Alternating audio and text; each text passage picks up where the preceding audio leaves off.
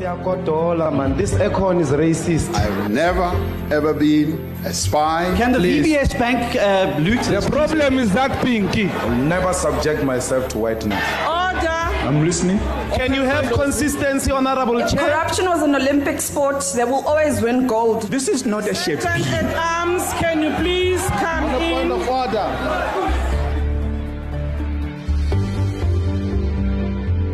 Good day and welcome to another edition of Sunday Times Politics Weekly with me, Amil Amrao. I'm in the studio today with my politics comrades, Juanita Hunter, Apiwa de Klerk, and Zimasa Matiwane. Guys, thank you so much for joining me this week.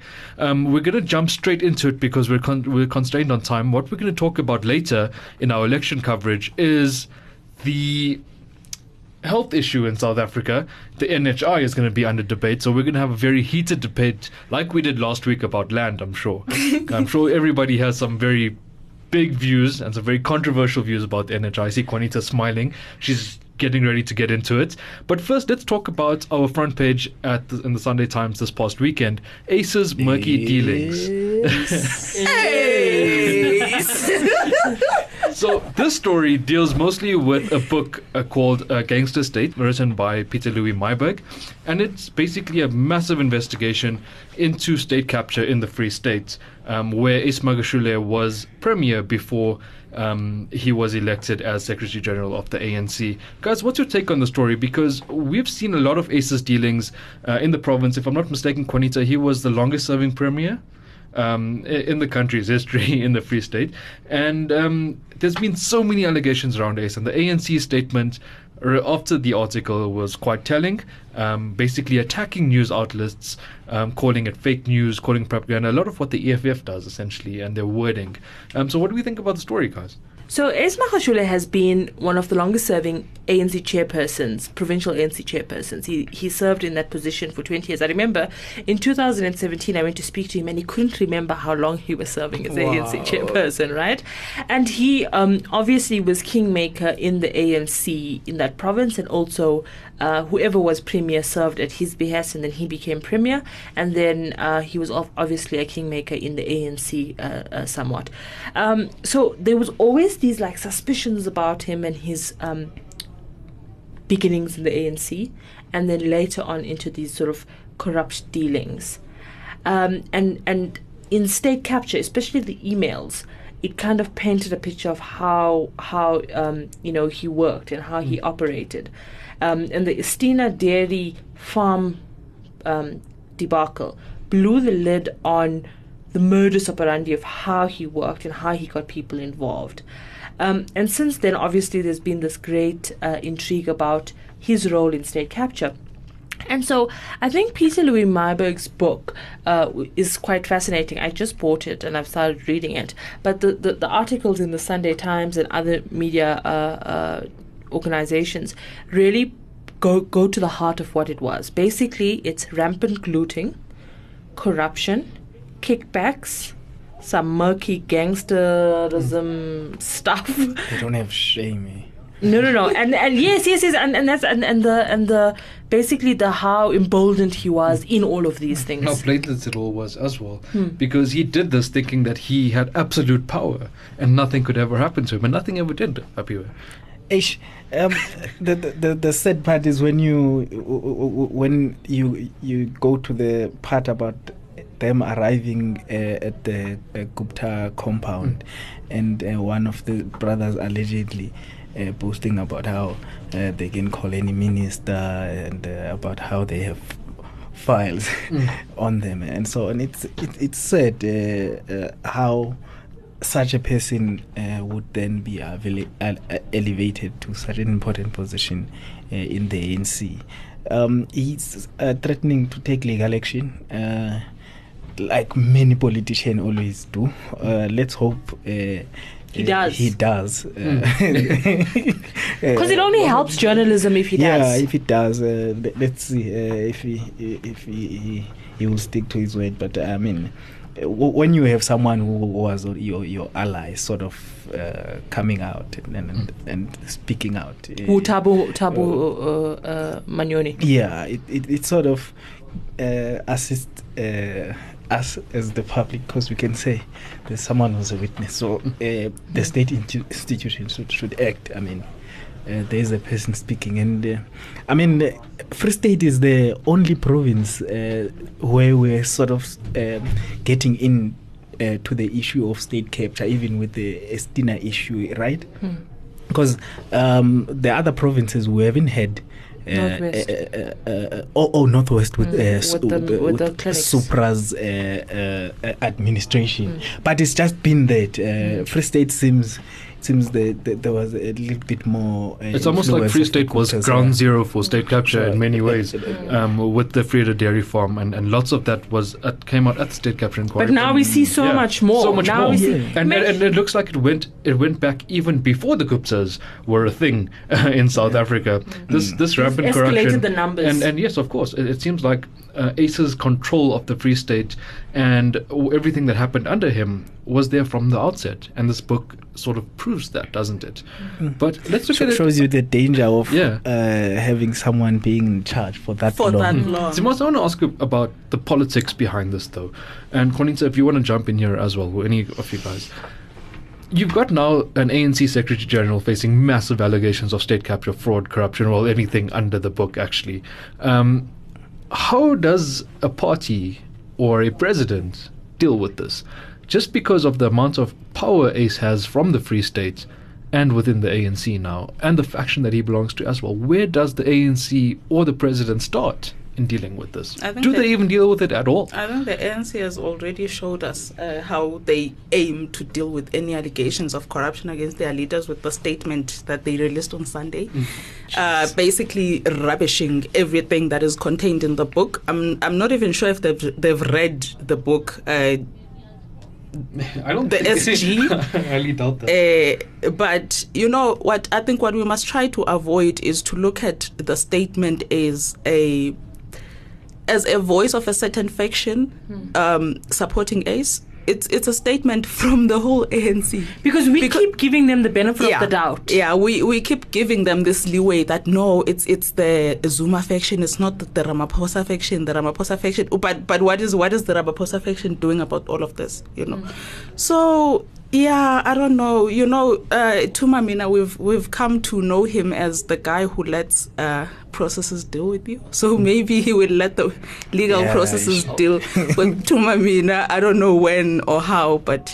Yeah. So you remember last year there was the Hawks did raid his offices, right? But obviously we must just say whenever we talk about the criminal justice system that it's lumping up or legless actually. But for me, Zimasa, is that these allegations or these accusations made against Ace Magashule is not something that is taken from somewhere in the air. Thabo Manyoni is a respected ANC politician. He served in Parliament. He served the ANC in Parliament, and he's saying, Magashule took me to the Gupta home, etc., etc. So they gave him an envelope. He's saying this. He's saying this. It's not through third parties. It's not through any of this. Yeah. And so the thing is, for me, Ace Magashule knew that this book was coming out. He could have then disproved the story. Why not disprove it? Why not say, if you want to go post the fact and take it to court, that will be brilliant for us as journalists. And that's something politicians don't realize, is that it serves better in our interest to take the story to court. Let it get to court, and then you can ventilate the story. But history tells us that it serves better for ACE politically to rubbish the story in public and then do nothing about it. Because once there is a politician who is deemed powerful but who is has some enemies, imaginary or real enemies, once there is a story about corruption that comes out against them, there is always this uproar that, white monopoly capital media attacking our leaders, we shall not be deterred, and all that nonsense. Mostly also from people who haven't even bothered to read the book. So Ace knows that he has the protection that Zuma also had throughout his whole 9 years of shenanigans. So he's just gonna chill. But that's two peas in a pod, the two of them, Zuma and Magashule. They operated the same way. You use political power to amass wealth, and you use the wealth you amass to further steal political power. And that is a sort of symbiotic relationship between money and power with these individuals, and that's why they can stay in power, have that absolute rule, and then also when you are implicated in serious wrongdoing, which possibly may or may not include the death of people, you then rubbish it as fictitious without even attempting. And that's the thing about Zuma and the State Capture Commission. I've counted the other day. He's accused, as it stands in the State Capture Commission, of more than 12 actual crimes. Like, if you have to use, the law and you say this is a crime, yet in his mind, no, this is all politics that's happening. Yeah. This is all, and so this the same thing with Ace Magashule, and I think it'll be very interesting to see how the commission deals with it, because the people that are going to, and for the lack of a better word, sink him, are people who served alongside it. These are not opposition party members. These are not, sources that are in dubious places. These Thabo Manyone, Xolisi Tukwana, all of these kind of people. These are people who were his allies. Coming back to the ANC, what you were saying, and I think it's very important. I saw an NEC member tweeting about after the statement. Derek, I think it was Derek, saying that this thing was never discussed by the ANC, NEC, and whatnot, sort of distancing himself from the statement. But what action do you take then? If you feel that the spokesperson of the ANC has issued a statement that is unsanctioned by the party, or rather the party would rather want to distance themselves from this, then bring a motion or something. But also, why didn't you discuss this matter in the NEC? Say we can't be discussing books. Like, what age are they living in? Guys, I think it's time for us to move on. Let's move on to our election coverage for this week. We're going to be talking about the dire health situation in South Africa, and I think the Life Esidimeni tragedy and disaster that was aside as a spotlight on our health issues in the country. Let's look at a few stats here.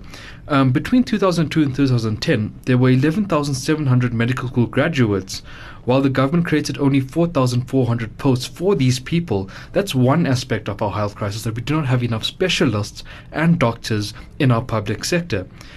Secondly, currently available statistics show that the public sector, there's just over 16% of facilities complying with norms and standards. So that just shows the state of the infrastructure we have in our health sector. And then obviously the big question of the NHI. Government's proposing several possibilities on how to raise 375 billion rand needed by 2025 to get the NHI off the ground.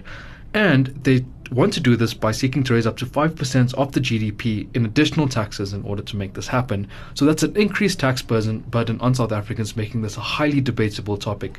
Let's look at what the ANC has to say about how they plan to deal with South Africa's health crisis.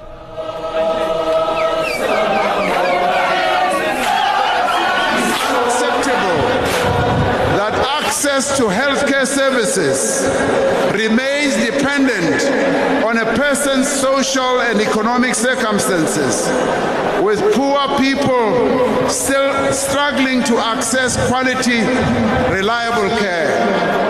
The introduction of the National Health Insurance will correct this injustice. We will finalize the enabling legislation for the NHI and make sure that everyone has access to quality health care regardless of their ability to pay, where those who can afford to pay more to assist those who cannot pay, where the young subsidize the old, where the healthy subsidize the sick, where the rich subsidize the poor. This is the solidarity ethos that we want to promote in South Africa. I think getting off on what Cyril Ramaphosa was talking about is that a wealthier population is a healthier population almost. And I think one of the first things when we're talking about the health crisis in South Africa is that we've got to address the chronic unemployment situation so that more people are able to afford better health care. But let's look at a few stats here, and let's just show why there's a disparity in our country at the moment. So roughly 50% of South Africa's doctors are servicing the 16% of patients who can afford to pay the costs of medical care from their own pockets, or because they belong to private medical schemes. When it comes to specialist healthcare, the picture is even more dire. 80% of medical specialists in South Africa are in the private healthcare sector and only 20% in the public healthcare sector, servicing 84% of the population. Guys, it's a massive disparity, just as it is on the economic side of things. It looks like it's on the same side as health. Apiwe, let's start with you. What do you have to say? Okay.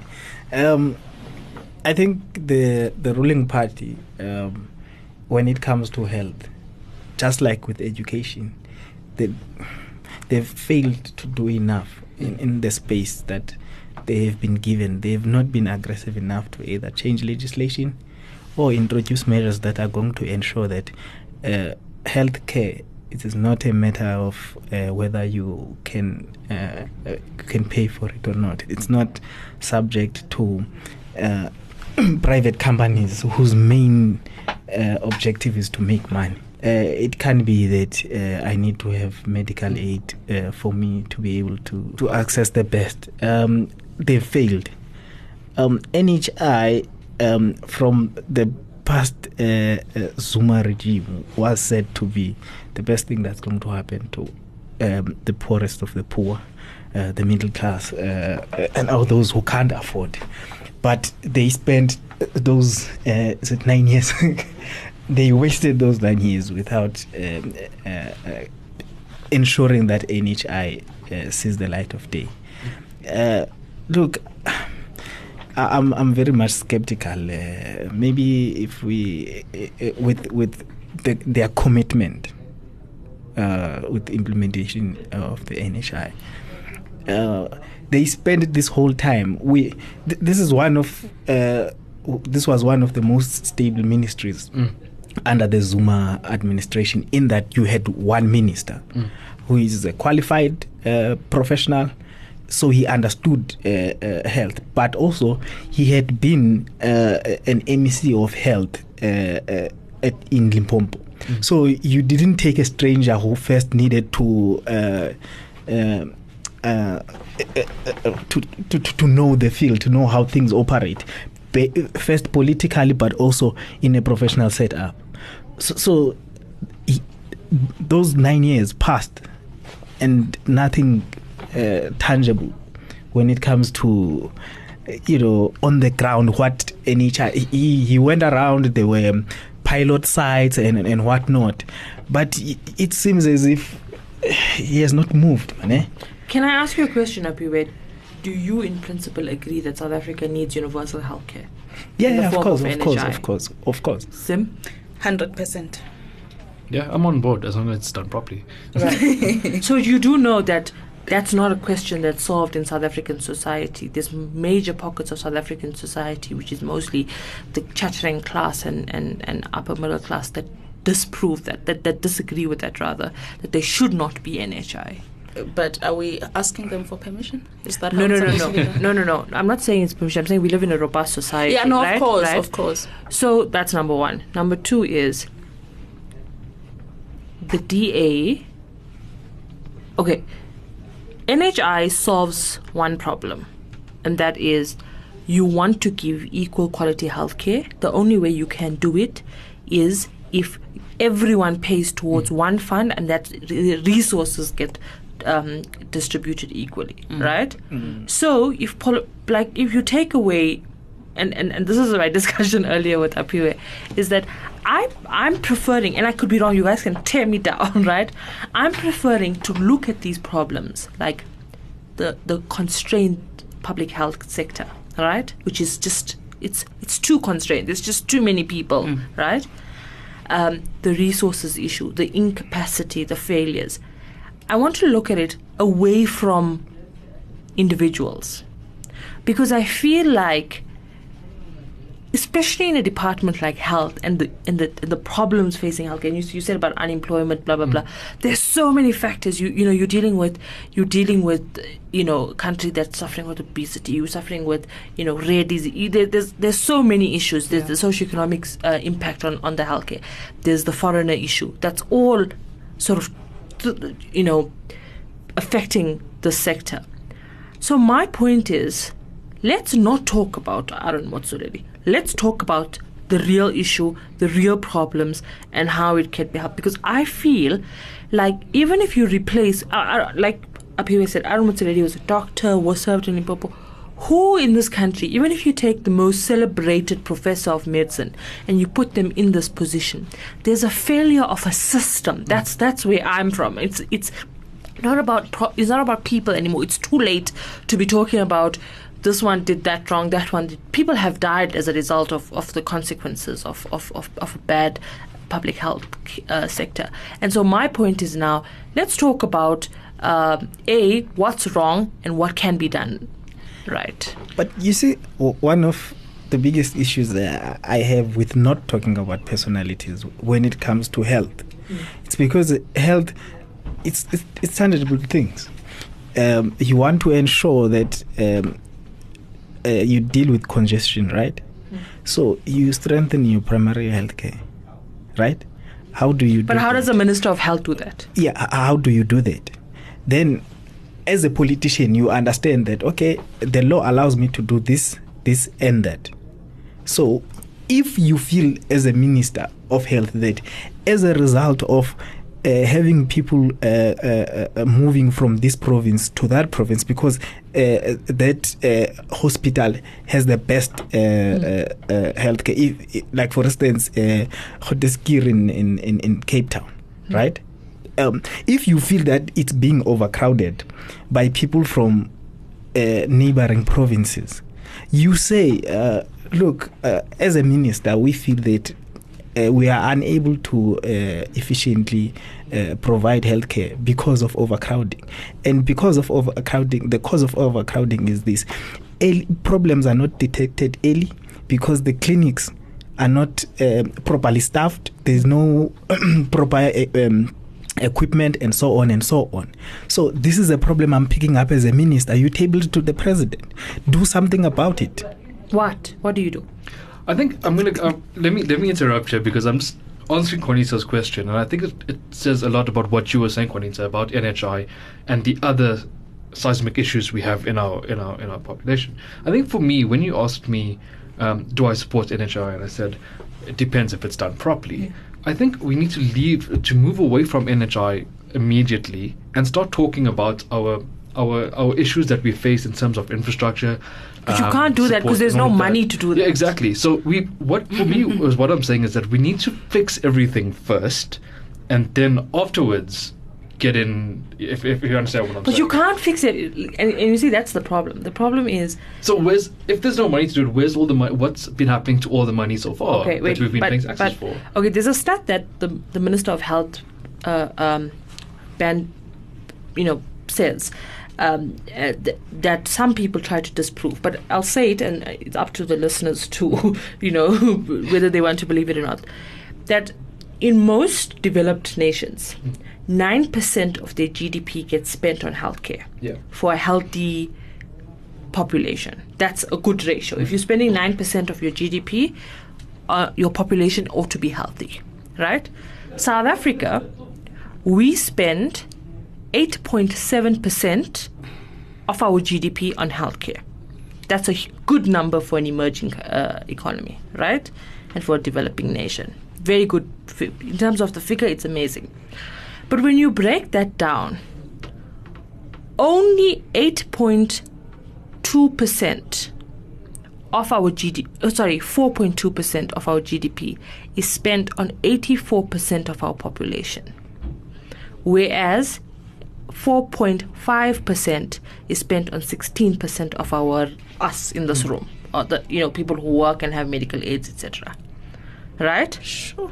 So can you understand the disparity? Now, people say that 8.5% figure is it's our own money, But the reality is there is state money there in the sense that, A, we get tax rebates because of medical aid, so that means the state pays. B, there's a huge public service which the state pays for medical aid. So public money is being used for the public. So it is completely disproportionate. That so for example, you have let's use 2 5 rands. You have 5 rand to service a room full of 16 people, and you have 5 rand to service a room full of 84 people. It makes no sense. Yeah. So that is the real problem that's underlying it. But I don't think this administration or this, and again, I'm not even talking about personalities because I don't care for personalities. I care for the fact that A, we have a deep-rooted problem. B, our laws is not designed in a way that will allow for clinics to be enabled. Because why? The way the system works, the Minister of Finance gives money to the minister to the Premier. The Premier himself decides where the money gets. The Minister of Health, sitting in his offices in Pretoria, can't decide that, okay, in Eastern Cape we have a real big problem with healthcare this financial year. Can we assign more money to for the first time in democracy, this financial year, Gauteng allocated more to health than it did to education.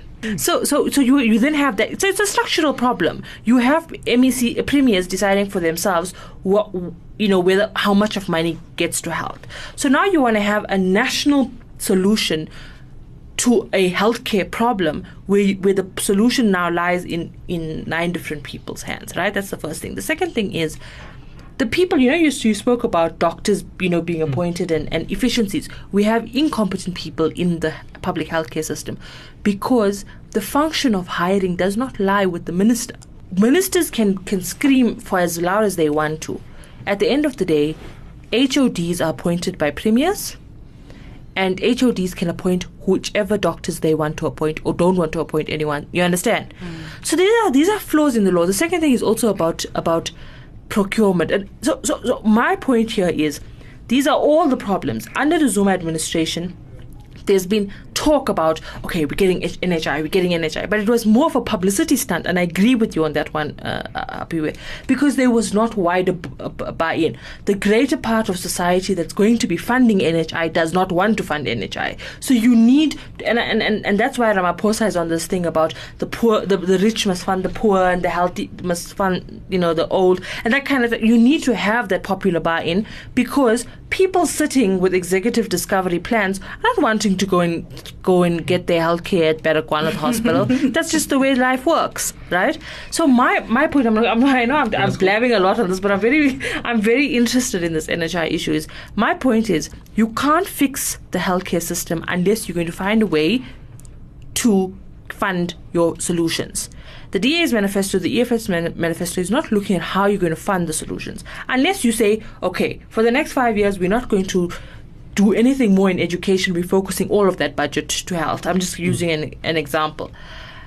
But so the failures in the system has allowed for these things to manifest. And Isidimeni is the case in point that the law allowed for Isidimeni to happen. And I can even say that when I am saying it publicly.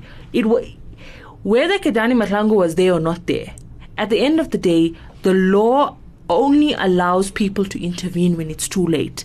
That's why people die in our healthcare system. But so we don't have an affordability issue. We have a allocation of resources issue. No, we do have an affordability issue, but including an allocation. Allocation affects that because now you're not having someone distributing resources competently. You understand?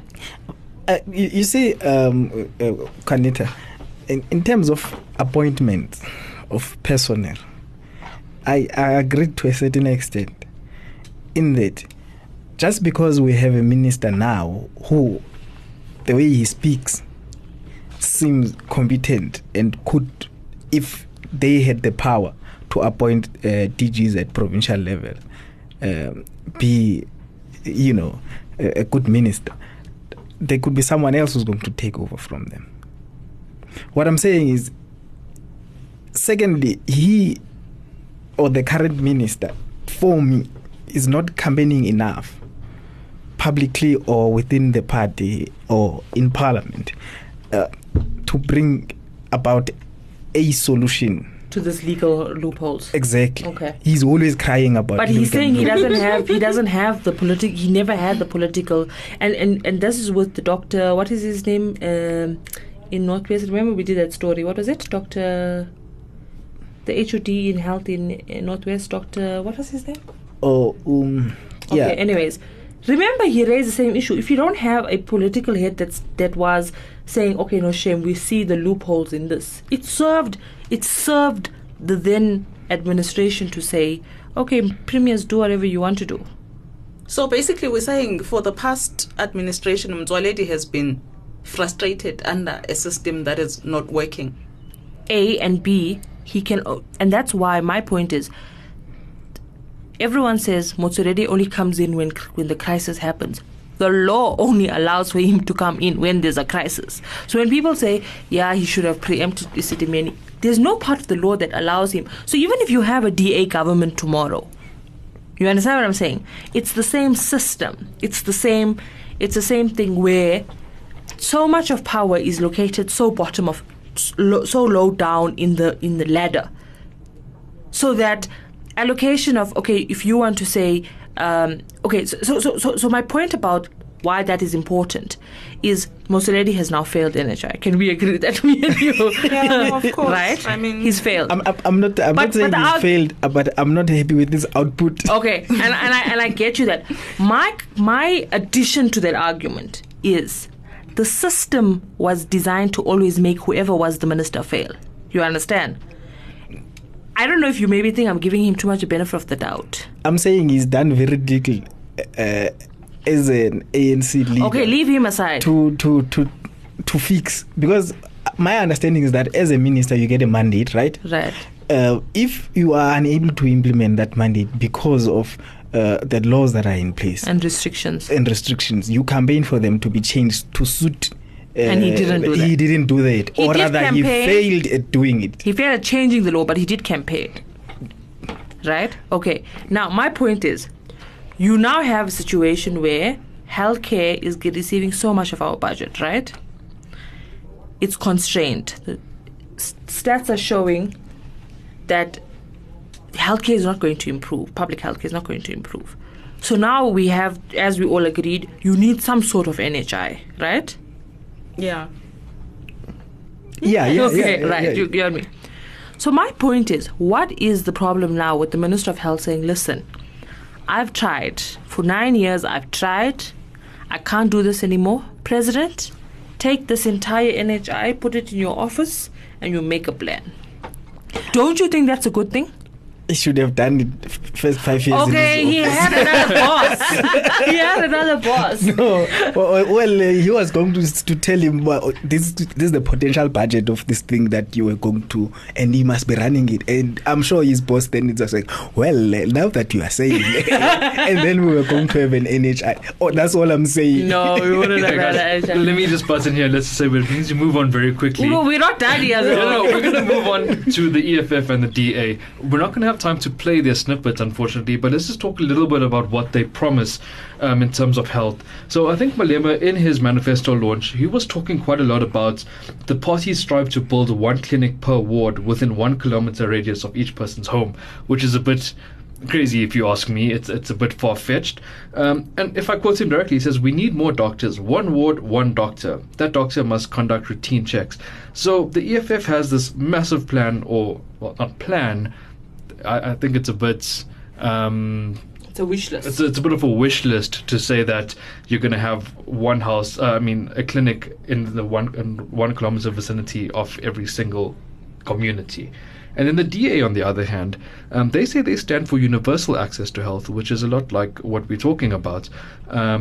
And they say the key to this over the next 5 years is not big policy developments, but making the current regional management model work. And they say that they've been able to achieve this in the Western Cape. So two very different policies here. The DA saying let's fix what we have in a regional area and allocate the funds accordingly. The EFF saying we just need to build more things and allocate more resources.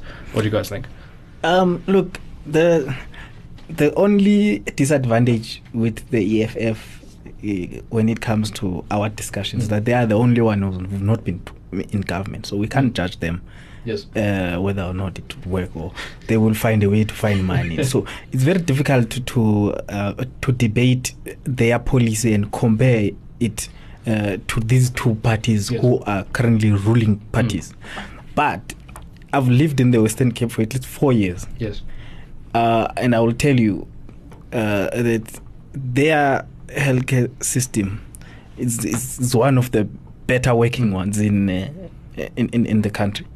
There are people who would say going to Grooteskier is like you have been in a private hospital, but that hospital has been there, it predates the deal. But it's not just you're not just talking about that particular hospital. You have to look across the province. Do they have do people of the Western Cape have proper access to basic healthcare, and is it working for them? All I know is that there are very few people who are transported from the Western Cape to another province for procedures that should be done in that province. But then that's because the Western Cape has always been largely urban. They were way developed long before other provinces. Because, for example, in my hometown, if you are really, really sick and you need to see a specialist, you are more likely to be sent to KZN Albert Lutuli. Yeah. You know, that's the next best thing, That's another province. Whereas I think if you're sick here in Gauteng, you're not going to be sent to Grooteskier. You're going to go to a hospital that is capable here in Gauteng. But you know, apart from all those logistics and this and that, I do think something drastic and radical needs to happen to the health system. Of course, there are people who are more privileged and fortunate than others who can afford, better. But we can't just fold our arms and say, well, you go there and queue for 4 days and get one pill, a Panado, So, but that was my point as well. You have to take away that and humanize healthcare. Yeah, it's when you see sick people, this thing makes me so emotional because I've lost 2 family members who had cancer, both in KZN, who both were diagnosed on the 4th stage. Even getting a diagnosis is a problem in the public healthcare system. I don't know why, because that should be the simplest things ever. I mean, if you have breast cancer, there is a lump, you take it, you check the tissue, is it cancerous, is it not cancerous? It's that simple. But they are failing to even give you a diagnosis and you die. You don't have to die. We're losing a lot of people. So I'm saying we subsidize, we do whatever needs to be done for people not to die. So this thing of a doctor patrolling everyone would at least help you with the diagnosis, isn't it? This thing of a doctor, the EFF's wish list of a doctor in every ward.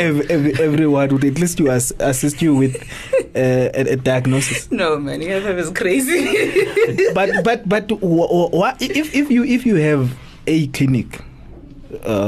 If you have a clinic, why can't you have a doctor stationed there? Guys, can I give you an example? In my village, right in Whittlesea, I was born in 1988 in a clinic.